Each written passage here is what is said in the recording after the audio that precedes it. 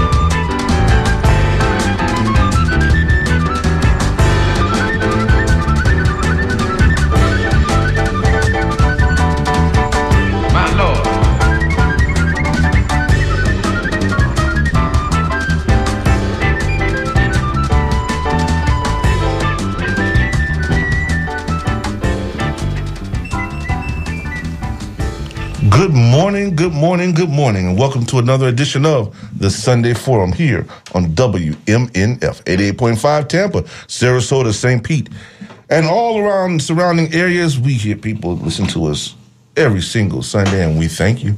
We sure do. This is your host, Walter L. Smith II, the voice of the Tampa Bay area, along with the members of the Fourth Estate crew.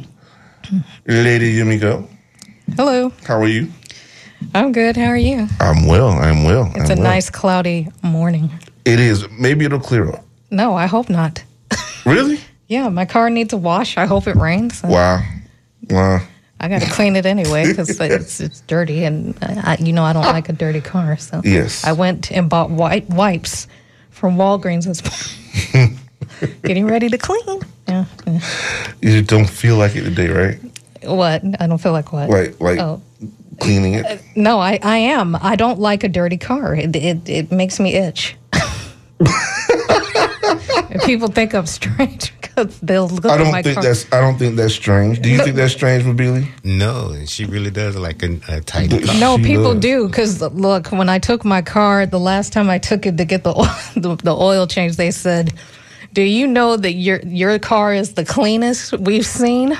Because everybody else has, well, the women that bring it, they have like lipstick, all kind of food and all this, and then they get into my car and it's just sparkling clean, and they were surprised.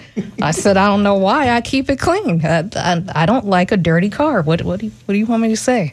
That's great. That's a good thing. That's a good thing. Yeah. Yeah, it is. Mine's a mess. I'm just going to tell you like it is. Yeah, it is. I've seen it. Thank you, bro.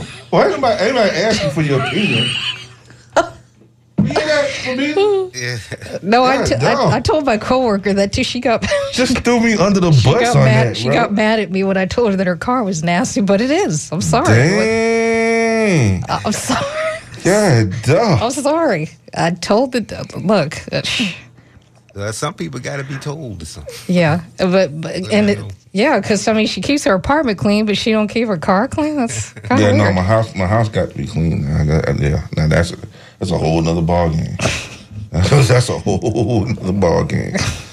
Oh yeah, I don't play that. Yeah. Well, Mabili, how you doing, man? Pretty good. Pretty good. Good.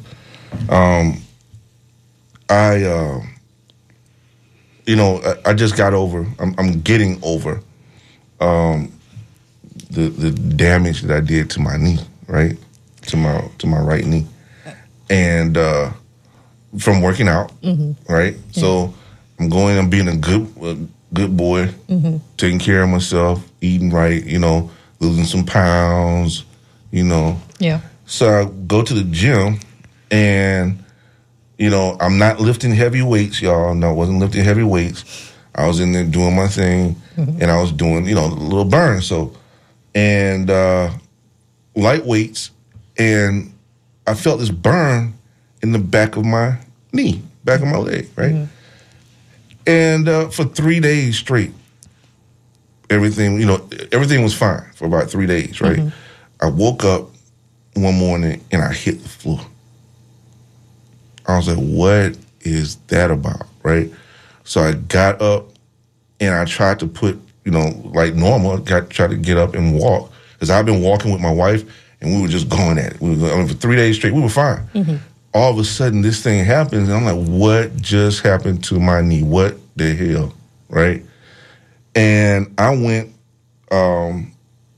for the rest of the week walking, with a slight limp. Just thinking, maybe it's just sore from whatever. I didn't think anything of it. It got progressively worse, right? Now, you said you lifted weights. Did you do squats with those weights? No. Oh, okay. No, I hadn't even gotten, I had not gotten to, I wasn't doing squats that day. Okay. I wasn't doing squats that day. I was doing hamstring pulls. Okay. Right? So, got to the, I was at the library, and I got up, and I was like, oh, wow, this is bad. This is really bad. So, like I said, things got progressively worse with my knee. So I went, and I grabbed the crutches at the house, and I went, I just went a couple more days, and then it got so unbearable that I had to drive myself to the hospital. I mean, to the point that when I got to the hospital, I literally almost passed out in the parking lot. That's how bad it was, right? Yeah. Now, this is the part that leads me to talk about what we're going to talk about today. Okay. I got to the hospital.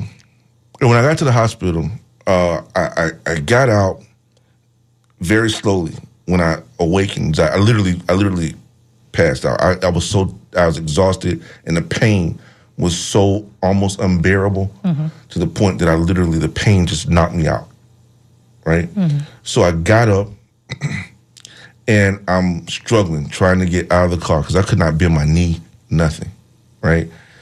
I struggled, got out, pulled myself out of the car, grabbed the crutches, and tried to cross the street. Right? So as I crossed to get to the emergency room. So I crossed the street to get to the emergency room. Usually in the emergency room, there's somebody there that sees you. Right? They'll see if there's someone struggling, and they'll send somebody out. Yeah. Right? I had nobody. There was this white lady that was there, and she was smoking a cigarette. Nice lady, very nice lady. She comes out and she says, "Sir, are you all right?" And she just cussing. She's mad. She's pissed.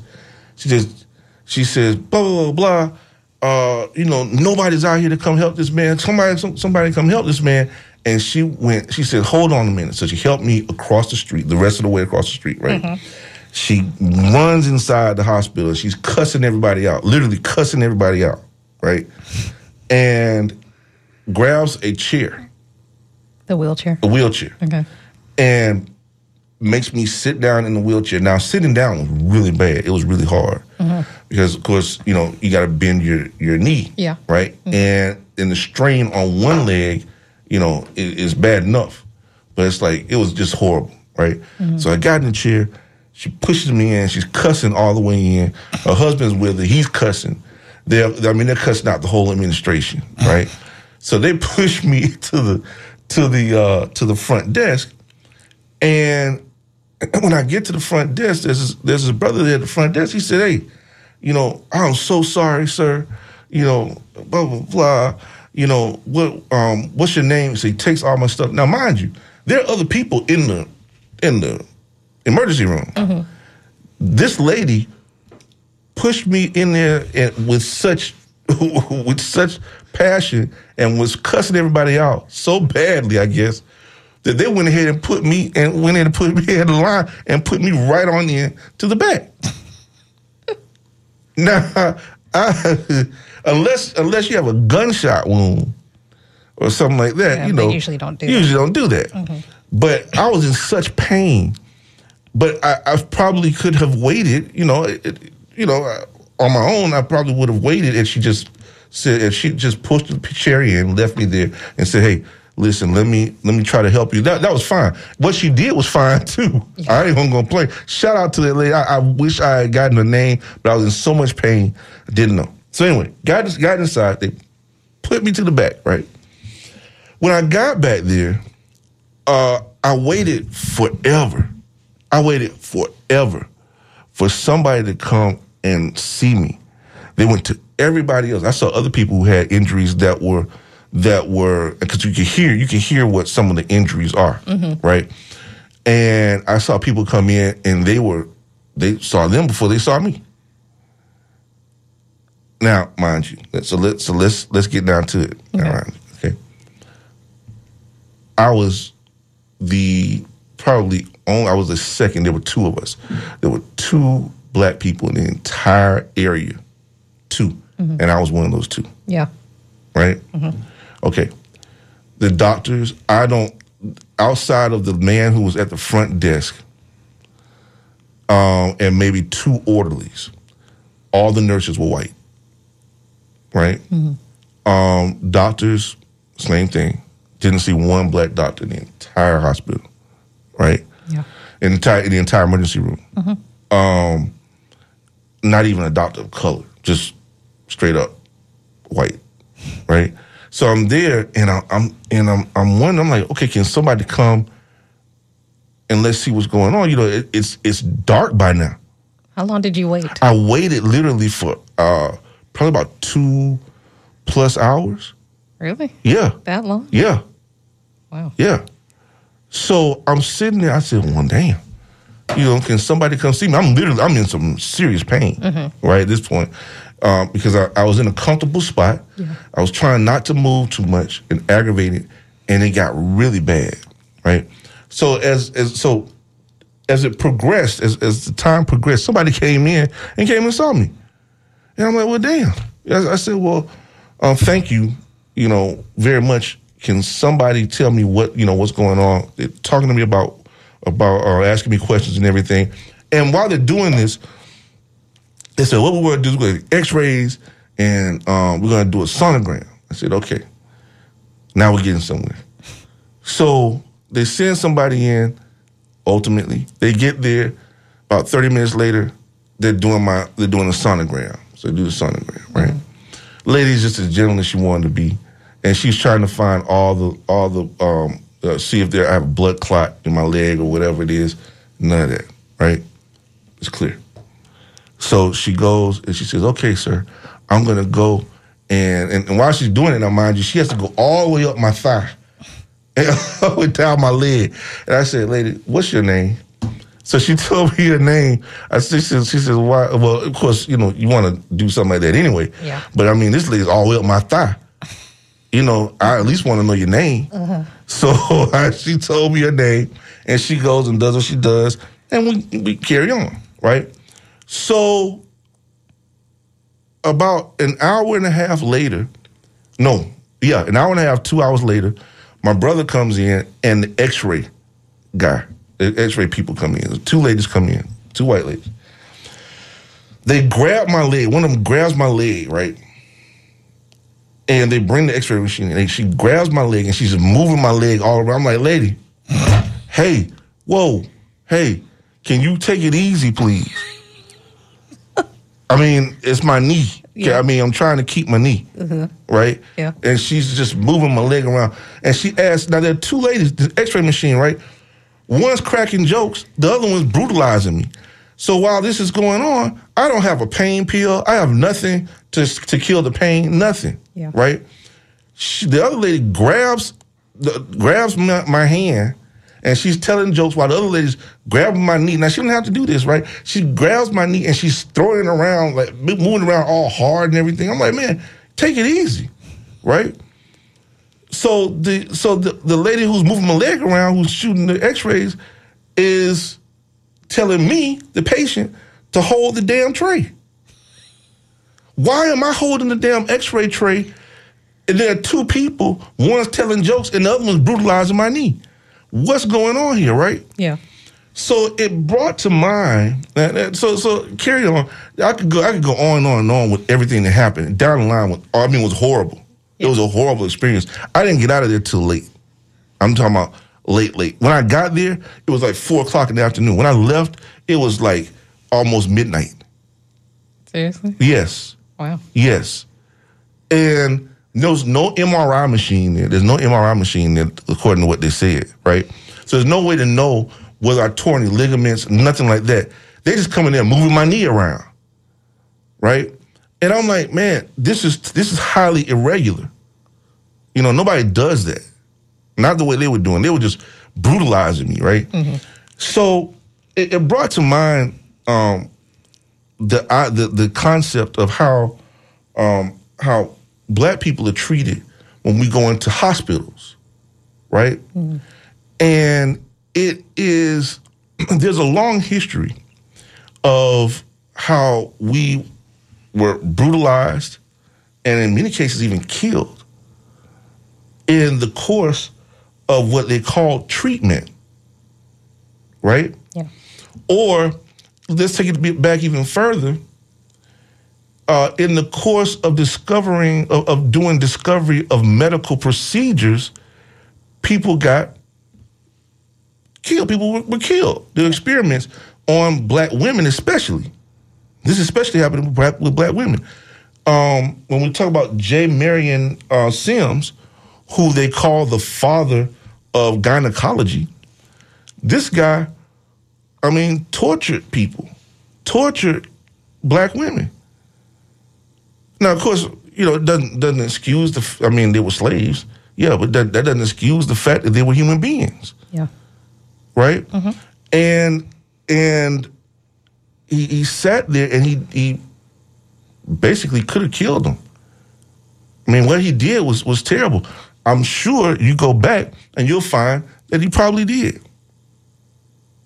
And disposed of, and who cares? Who cares what happened with the women? Who cares what happened with the men? There are medical records and histories of this type of thing happening throughout history with Black people, especially. Yeah. Right? Mm. And now, mind you, I know this now. Now, mind you, I'm not apologizing for what I'm saying at all. This happened, right?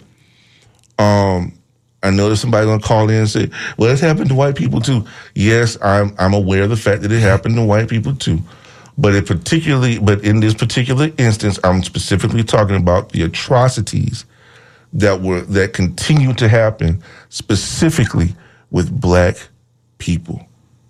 And what continues to happen to this day that leads to the disparities that we're seeing right now in medical care for Black people.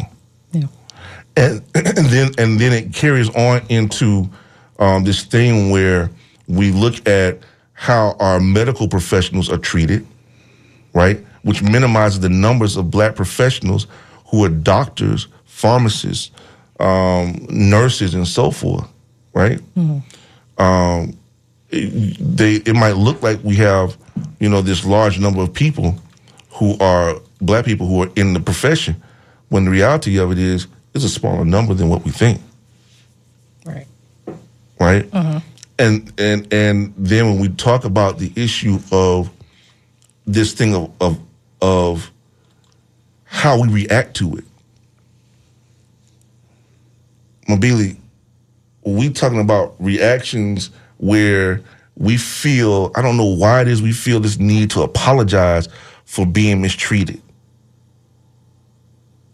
Y'all know what I'm talking about? Mm-hmm. Like there's this thing where, and I call it a phenomenon because I'm blown by the fact that we feel the need to apologize for how we're treated when it's brought to our attention that, when somebody comes up and says,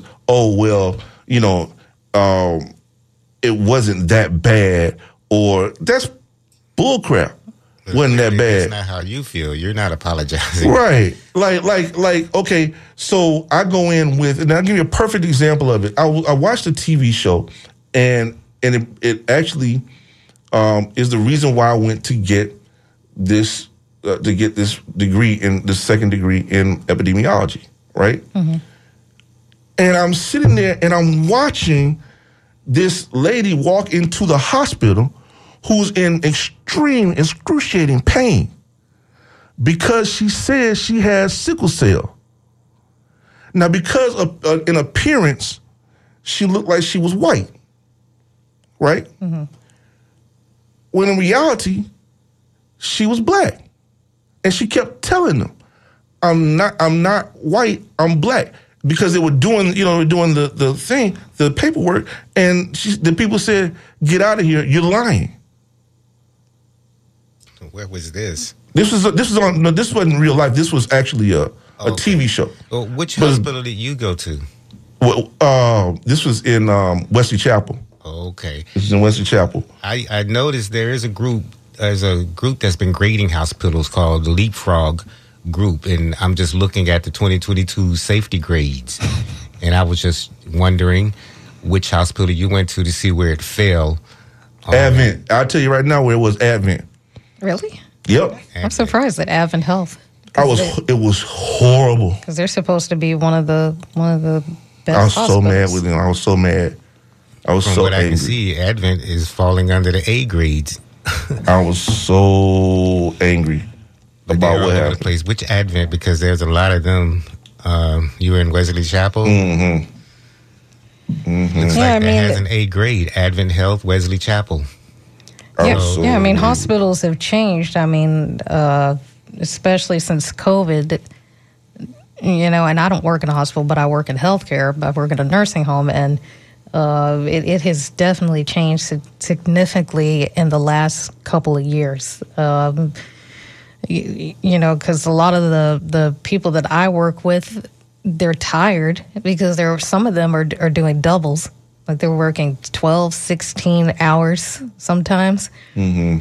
When they come over there, there's just all this stuff that they have to do. And then, we're short-staffed, and then, it's a big problem is the shortages, the pay shortages. Sometimes it's not well, like it's just, and they have been hiring, so many people that I work with have quit, and they're bringing in these new people, and then these new people come in, and I get calls because I'm at the front desk, so I get these calls all the time from these family members complaining that, their loved one is pressing the call light. Nobody's coming back there. Some of them are laying in their own pee. Some of them aren't getting fed on time. It's really bad. Like it's, and I'm helpless because I'm just at the front desk, and so they're taking their anger out on me.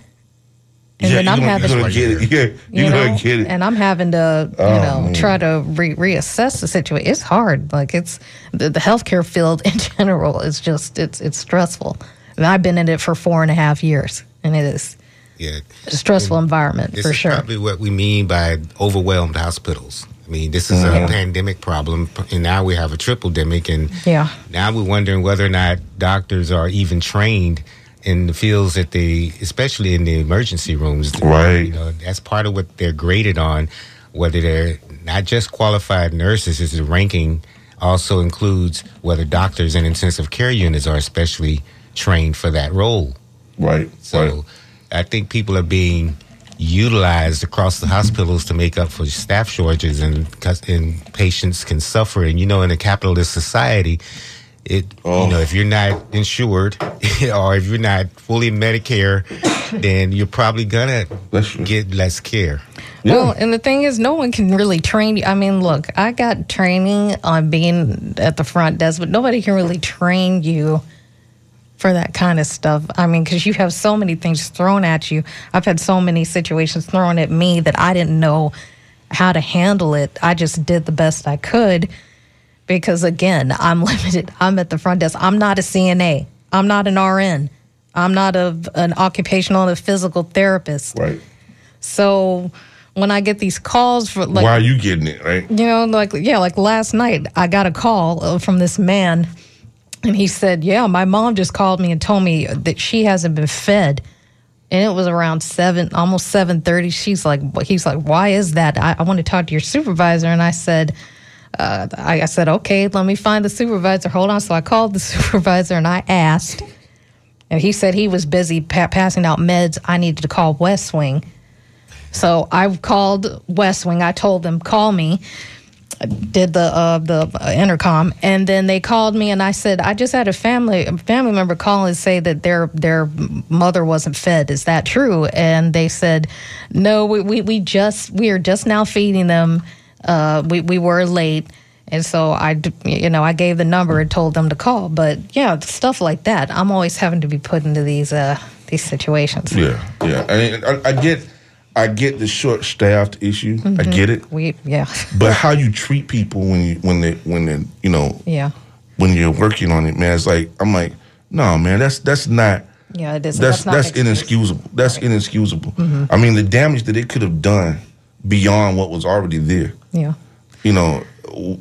Could have been irreversible. Well, in another situation, another problem I've noticed that these nursing homes and hospitals, assisted living, whatever, they hire these people, and some of them should not be working in that type of environment At all. They don't have the bedside manner. They don't, and then some of them, they like at my job. Some of them take too many breaks, or they're on their phone, or they're listening to music, or some of them ignore the call lights. Like they do all kinds of stuff. They do it at hospitals too because they're so overwhelmed with work, and that we have to deal with so many different personalities. That's another thing on the end of it. You're dealing with so many different personalities, and it's hard. It really is hard to see people think that what I do is so easy. No, because they think I'm just sitting at the desk. I'm not just sitting at the desk. I'm dealing with a lot. So yeah. So let me just put this in perspective. Okay. Mm-hmm. So it brought to mind the thought of what was happening, brought to my experience, brought to mind several things. One is how we're treated overall. yeah, Right? And like the brutality of things that happen to us historically, right? Mm-hmm. And how it is that we internalize these things, right? And there's this concept of and that's from the hospitals and the healthcare industry. That's from everything. I mean, just our entire history has been brutality, right? Now, mind you, this is what happened to me is nothing in comparison. Absolutely nothing. yeah. Right? Mm-hmm. It just kind of flipped the switch to make me think. And I was trying to I've been figuring out for a while, for a couple of months since all this stuff happened, and just trying to think, how can I talk about this, right? Yeah. So I could talk about this from one perspective from the medical industry, but then I want to talk about it from the point of view of the brutality that we've experienced historically, right? And the concept of mental health and how it affects us through what they call, post-traumatic slave syndrome. Okay. Right? Which was a concept, it's a type of post-traumatic stress disorder. And the concept is that through the impacts of things that have happened to us historically, this somehow genetically has been passed down. There are those who believe it, there are those who don't. I want to know from you guys, What do you think?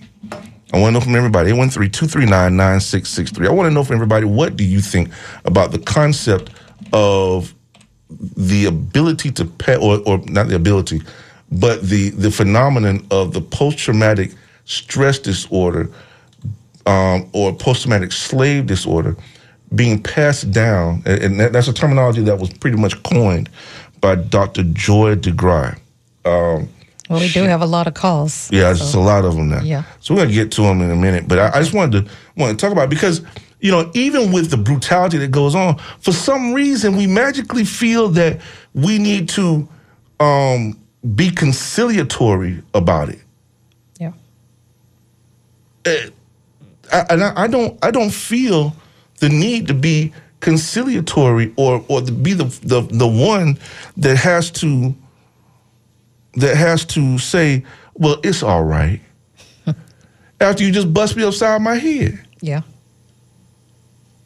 I really don't. And while I know that, while we talk about it and somebody says, well, that happened a long time ago. No. It's still happening. Yeah. And it happens in different ways. It does. And it triggers a response.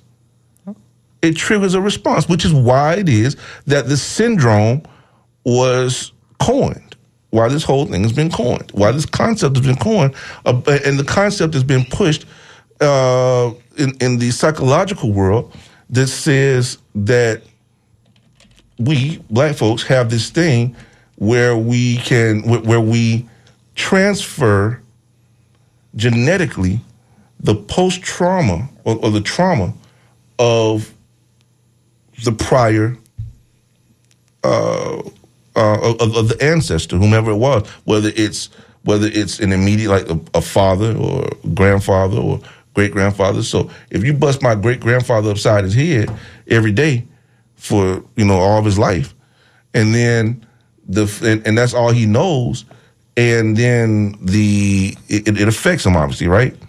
Then somehow that trauma, that psychological trauma, is passed down to his son, your daddy, or your granddaddy, or whomever it is, and on down to you, right? Yeah.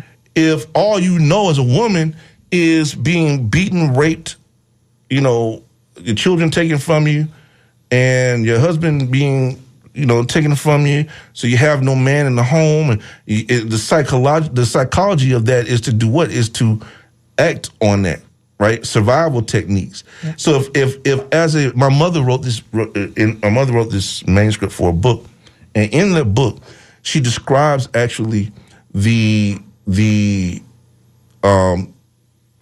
discussion that was held with an ancestor of ours between her and the discussion and her daughter, where she's training her to accept being raped. Did you hear what I just said? Yeah. That's a very unique and horrific type of thing, and disgusting. But it had to happen because it was inevitable that that's what was going to happen. Well, so what happens? If generation after generation, that's what you know, that's what you think, that's what you feel, what's going to happen? Yeah.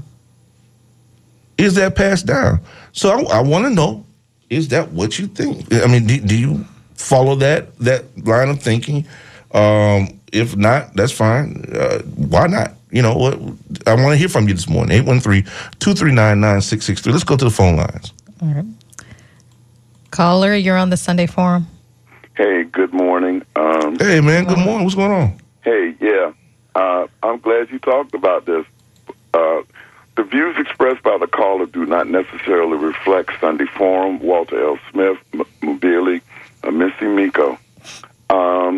I take dialysis. Okay, Ms. Miko would know about that, being in the medical industry. Yeah. I take dialysis, and I go to a dialysis center. Since you said something about Advent, this is DaVita. This is DaVita. And this particular DaVita is in Ybor City. And the majority of the people who are in there are black. And you have some that are Latino. You have some that are white. With this particular DaVita, let me say something about me, and I'm not going to mention my name. Because here's something else we all know about this, slapback. Don't say it don't happen. Yeah, it does happen. Even with a patient, that'll tell you how stink that is. I was home dealing with some issues like we all deal with issues. I get a phone call, said that from DaVita, that my AKF funding is going to be terminated because they had not received the proper papers. I wasn't speaking to a human being. This was a pre-recorded voice. And I called back and gave my information to call me back. I don't know if that was a scam. Because if that was from DaVita, what would they have to do with AKF funding like this? It should have been from American Kidney Fund themselves that they had not received anything. And also, why are you calling me instead of my social worker? So I tried to, here we go, call into that DaVita. Call the phone rang, and then click. Okay. Called again. Rang, click. I'm saying, what's going on? Called again, click. Called again, click. So I said, let me call out to another DaVita in another region, city next to Tampa, going east. And I know the young lady that's out there. She's a dietitian, and began to tell her stuff. She's like, she used to be at the DaVita that I was down in Ybor City. And she said, you can call me anytime. Call me anytime, tell me anything. And so I did. And he said, what's going on? And I told her what my situation is, like I just explained. And long story short, she got the social worker that was there to look into stuff. And they said that they were going to email the center's director where I'm at. Here's the other story. Not only is she the director at Ybor City, they got her going around. She's working at 2 other DaVitas. So it's like she's not there all the time. The person who's supposed to be the social worker who handles that stuff, come to find out, for 2 months, he went out for surgery. He didn't even bother to... They didn't even bother to have a temporary replacement for him to handle stuff like this. Walter, you said something about, listen at this, you said the medical industry is an industry. So, yeah, and various stuff, yeah, that happens everywhere. Black, white, whatever. Yeah. She got back to me and said, oh, no, we checked on it, Mr. Blah, blah, blah. You are covered. You are covered until February of next year. And then recently, just a few days, when I was taking my dialysis a few days ago, she comes in and she tells me, why did you have to call at another DaVita to do whatever? Because it's basically, number one, nobody would answer the phone here, whatever they were doing, hung up on me 4 straight times. I want y'all to hear that. And number 2, you were not around. And then it was kind of like a CYA thing. Oh, you don't have to call nowhere else. You can always contact me and do whatever. But that shouldn't be your job. That should have been delegated to the social worker who handles that. Which, by the way, there was no replacement that was brought in to do that. Right. And the person who's the dietitian there, she's just brand new trying to get her sea legs. And the other person who's the receptionist, she's kind of new too. She's the one who hung up on me 4 straight times. Yeah. Let that one sink in. Yeah. And so I'm the patient. I still want to know, how come nobody checked on, my AKF, American Kidney Fund, funding?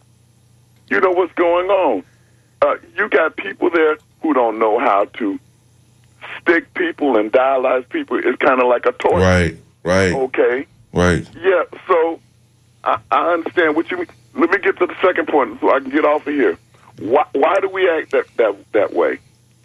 Because we as black people, African Americans, whatever you want to call yourself, African, whatever like that, it's been passed down for centuries, decades and centuries.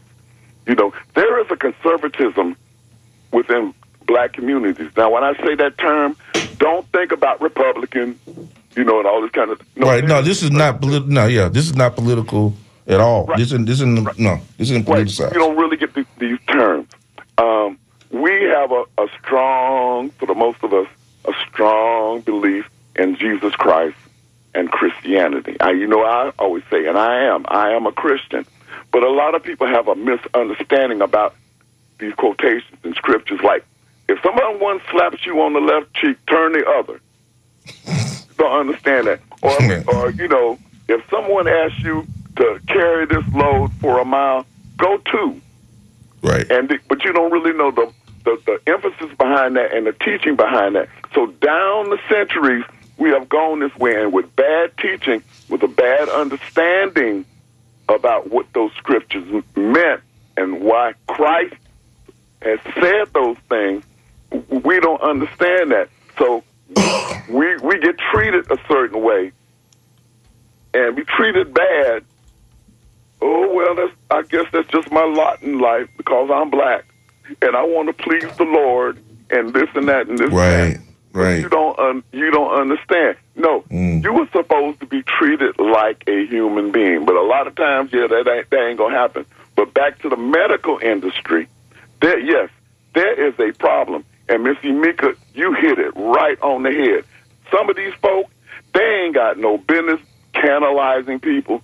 Some of them don't need to be working for the dietary services in hospitals and stuff. Because, like, if whatever you sick or whatever, I've been in hospitals. Early in the morning, bringing your breakfast, they going to get that stuff and put it right there in front of you because they got to move on. Yeah. Right. And if you don't eat it, too bad. You're supposed to be able to, if you request, come and heat it up with microwave. Okay. But they don't do it. Like, guess what? My mom is in the hospital, by the way. She's in an Advent. What used to be University Community Hospital, and she ate her breakfast, but when I got there to see her, they brought her lunch. She was curled up in there because it's freezing in there. Ms. Amigo would understand this. Yeah.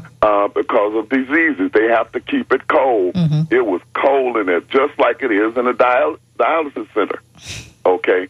And she hadn't touched any of her lunch or whatever. It's just sitting there. So I had to tell, you know, the attendants or whatever, you can take this food away. She hasn't touched anything like that. They getting ready to try to put her out of there. Didn't have any leads on her for the nurse at the desk to be monitoring her. No blood pressure cuff, you know, in case anything happens. They just want to get her out of there because they need that bed. But that industry is very sorry, and I'm very suspect of the grading, Mabili, that's going on. We've told they don't want to go to Tampa General. I love Tampa General, but Tampa General is packed. You know why? Because everybody hears the commercials and hears everything, that they are the number one hospital in Tampa or in the state. And for the most part, they are true. I've had, you know, a graft put into my arm so I can take my dialysis. Right. Tampa General, when they get around to doing that stuff, Walter, they own it. They will do it. They're not like St. Joe's. I hate to say, people do not go to Memorial. Remember what I first said in my disclaimer. Don't y'all be calling in here in the business office at WMNF on Monday. Well, Walter said this. You know who you are, Trump supporters. Your show moved off the air. Yes, Simon, who lives in Lakeland. Oh. Why don't you deal with Lakeland Regional and Watson Clinic? Do that one. Oh, yeah, boy, I'm blowing it up. Blowing it up. Folk can talk. All right. Yeah, but you are absolutely right. It is an industry like other things, too. It's bad. I also wanted to say this before I go. Socially, I feel like I want to be a member of the Fourth Estate. TICO just recently raised its rate hike. They got approval from the state to raise its rate. brother. You want to Saturday. know why they're raising their rates? Because many people dealing with legitimate, not scams, legitimate solar companies are getting solar. So the monies that they used to would get from those people, they ain't getting it no more. So they hitting the rest of us. Let me tell you. Shortfall. Let me tell you, Dick. Let me tell you. Show up Saturday. Show up Saturday to the think tank. You better hear him, y'all. Show up Saturday to the think tank. I'm gonna tell you. 9 to 3. 9 to 3. We're making policy. We're not jobbing around. 9 to 3. Right. Saturday at 1240 Ray Charles Boulevard. Show up. Yeah, Show I'm up. gonna tell you. I'm not able to come. I'm not being hypocritical. Send some people with you, and we're gonna be doing it virtually. So right, you know. I vote, but I'm legally blind. I can't really get around like I want to, whatever like that. But you guys better listen at this. We don't live in a bubble, and no, it's not them. White folk, no, it's just them, and that's what them black people. He always complain about. No, it's you too. We all in the same boat. Something gonna happen to you. You're gonna have to go to an emergency room somewhere too, and you're gonna see it. I've experienced the same thing going to a hospital. Yeah. Went there at 7 p.m. I didn't get out of there till almost 3 a.m. in the morning. I'm telling you, man. Well, listen, we got it. I'm gonna let you go. All right, man. Yo, thank you, man. Appreciate you. All right, we'll take this last call. Caller, you on the Sunday Forum? Good morning, good morning, good morning. Good morning. Good morning. What's going on? Hey, Walter. I'm glad you came out of that all right, man. I was listening to you this morning, and I wanted to call you then and right there to talk to you, because that's been my thing, like I told you. I saw this at the VA hospital before I told you. There was a black nurse in the emergency room, and there was nobody in it except for me. And I went in there, and she had to sign me in. Then I went to the back, she took my blood. I was like, hey, where your nurses and all that? She said, I don't know. They just left when I came in. Everybody I said, oh, no, I'm going to report this. And I did. So that's why you don't have any in your emergency room. That's why you don't have any in hospitals, because they discriminate on them very bad, man. And it's sad to say that, but it's just a shame, man. And we should have our own. I was just telling somebody that why we don't have our own is a problem. And they just mistreat us because we don't have our own. I just went through a thing. I'll tell you this to get off the line, because it's funny that you were talking about the knee. My left knee has gouty arthritis in it, and I had a torn meniscus. I went to the VA hospital with it like that. They told me it was just sprained and to go home. I couldn't move my knee, man. My knee kept me up all night, jumping on me and all this. I said, this is not a sprain. So I went to St. Joseph's at the time. I said, I'm not going back there. I went over there, and they told me, you tore your meniscus torn. It was in both knees, and they said, well, the doctor want to do surgery on both your knees. Dr. Darby, I'll tell you his name, but he's dead now. And Dr. Darby did my knee. He told me you couldn't leave a knee like that because of a torn meniscus. That's what he's an old guy, about 80, and he told me that. And I'm sure he didn't do the surgery, because when they put you under, you'd be on a little gurney, and the people talking to you was a nurse, white lady, and she just said, count the backwards, and I was asleep then, and I woke up, I was still counting, and they was looking at her face. I never saw Dr. Darby that day. So he talked to me later. I went in for the checkout, and he said, your left knee is great. He said, it's going to be good. Man, I went, and I tried to walk on my knee. After about 2 or 3 weeks, my knee was wobbling like a bad tire, all that. I kept going through that mess with him, and finally, when I went through Social Security checked it. And it's one of the reasons I got Social Security, because they say your knee is no good. That left knee there is no good. Oh. I said, what? This dude told me my knee was good and all this, and I was asking somebody about it. They said, he's dead now. So I was like, oh, well. So, wow. Yeah. And check this out now. The VA just gave me a 0 rating for that same knee, dude. A 0. Somebody has 0 means you don't have nothing wrong. And I have gout in it and all. They told me to rate me for the gout. They didn't rate me for anything. They just gave me a 0. And that's how they do you over at the regional VA. I don't even think it has anything to do with color. They're just very nasty. They're very nasty. Right. And then they minimize any injuries you got. They go to minimize. Because what they think is every veteran is out there. That's what they told me that day I came with my knee. Like, you just trying to get some money. I was like, I ain't trying to get no damn money. I want my knee fixed. I want my knee. And since then, they told me, we want to take them out. We'll give you some replacements. I said, no, you're not taking my damn knees out. Right. Right. That's the guy. Listen, the guy told me he wanted to do a knee replacement. I was a knee replacement. What are you gonna do? We don't even have. What are you talking about? A knee replacement? Diagnosis. I'm not even. What are we talking about? I'm not even at the age. They showed me the X-ray, and I'm looking at the X-ray, the same X-ray he's looking at. I went to another doctor. He was like, "What is this guy talking about? A knee replacement?" That's right. That's right. You got to be your own advocate is what I want to tell you. So that's you got to be. They finally say, well, Mr. Griffin, you just talking and raising hell. You better be your own advocate. So, like last time I went to like you was talking about, I got up and walked out because my blood pressure was high, they say. And then I'm going to tell you what they did. And Mika might know about this. They checked my blood pressure with a coat on. Now, I know that's not the protocol. I'm like, wow. Hey, I let her do it. Then she goes, your blood pressure is 190 over 117. I'll be dead, see. So she said, like, no, you got to stay here. And I went in for something else. So I said, well, it was for my finger. I said, my finger came out. I want to get it checked to see what's going on with my hand. And she said, no, we're not worried about your finger. Your blood pressure is out of control. So finally they came, the doctor dude came, the old guy. And he says, yeah, I'm going to recommend you stay. We're going to watch you, give you some medicine. And they want to put an IV. I never take IVs anymore. I'm like, no IV. Because my cousin told me something. I'm going to share this with everybody. People don't realize this, Walt. They was going to put the saline solution in my arm with my blood pressure high. Okay, what does that do? Hello? Wow. Salt on top of high. So they've been doing this. It won't go Unbelievable, man. Unbelievable. Hey, Walt, it won't go down. We got to keep you. We got to give you dose. They start shooting you up with medicine that costs thousands of dollars. Right. And stuff. Right. So you find up in there in a predicament if you don't watch out that you're not supposed to be in. That day I left, and the lady goes, well, we're scared. You got to sign a paper saying you're leaving on your own accord, and we're not responsible. I said, sure.